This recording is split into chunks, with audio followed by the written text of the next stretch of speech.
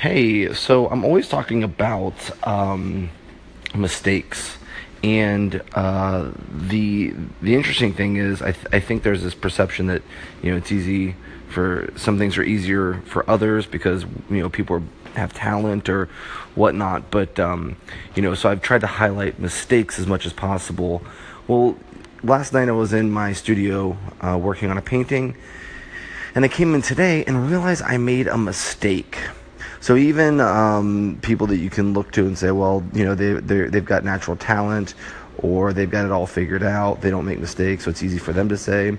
Well, last night I made a mistake, and basically the mistake that I made was I had used nothing crazy, but I use this flat black paint that's a house paint that I use for painting the backs and the sides for a lot of my artwork, just because it's a lot cheaper, and if you're just using it to cover things, it's not that big of a deal. It's not going to take away from the actual artwork.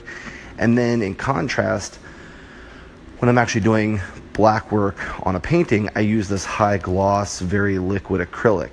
Well, I accidentally, and I don't know why, I just brain fart last night. I just overworked and just used the flat black to paint this painting, and it never really hit me that I was using that last night. So when I walked in, of course, after a decent night's sleep, I realized I used the wrong paint. Interestingly enough, I said, well, that might be kind of cool if I highlight that flat black with the gloss paint.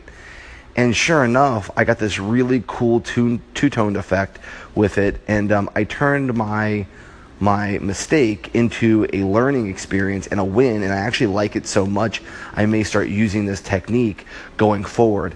So that's kind of the thought that I wanted to share today, was embrace your mistakes, try to learn something from them, and use those things to push you forward with your creativity. So awesome. Thanks, guys. I appreciate you listening.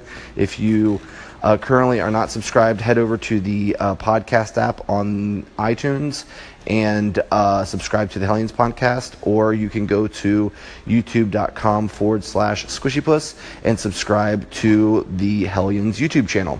Awesome, guys. Thank you. I appreciate it. And please feel free to reach out to me if you need anything at all.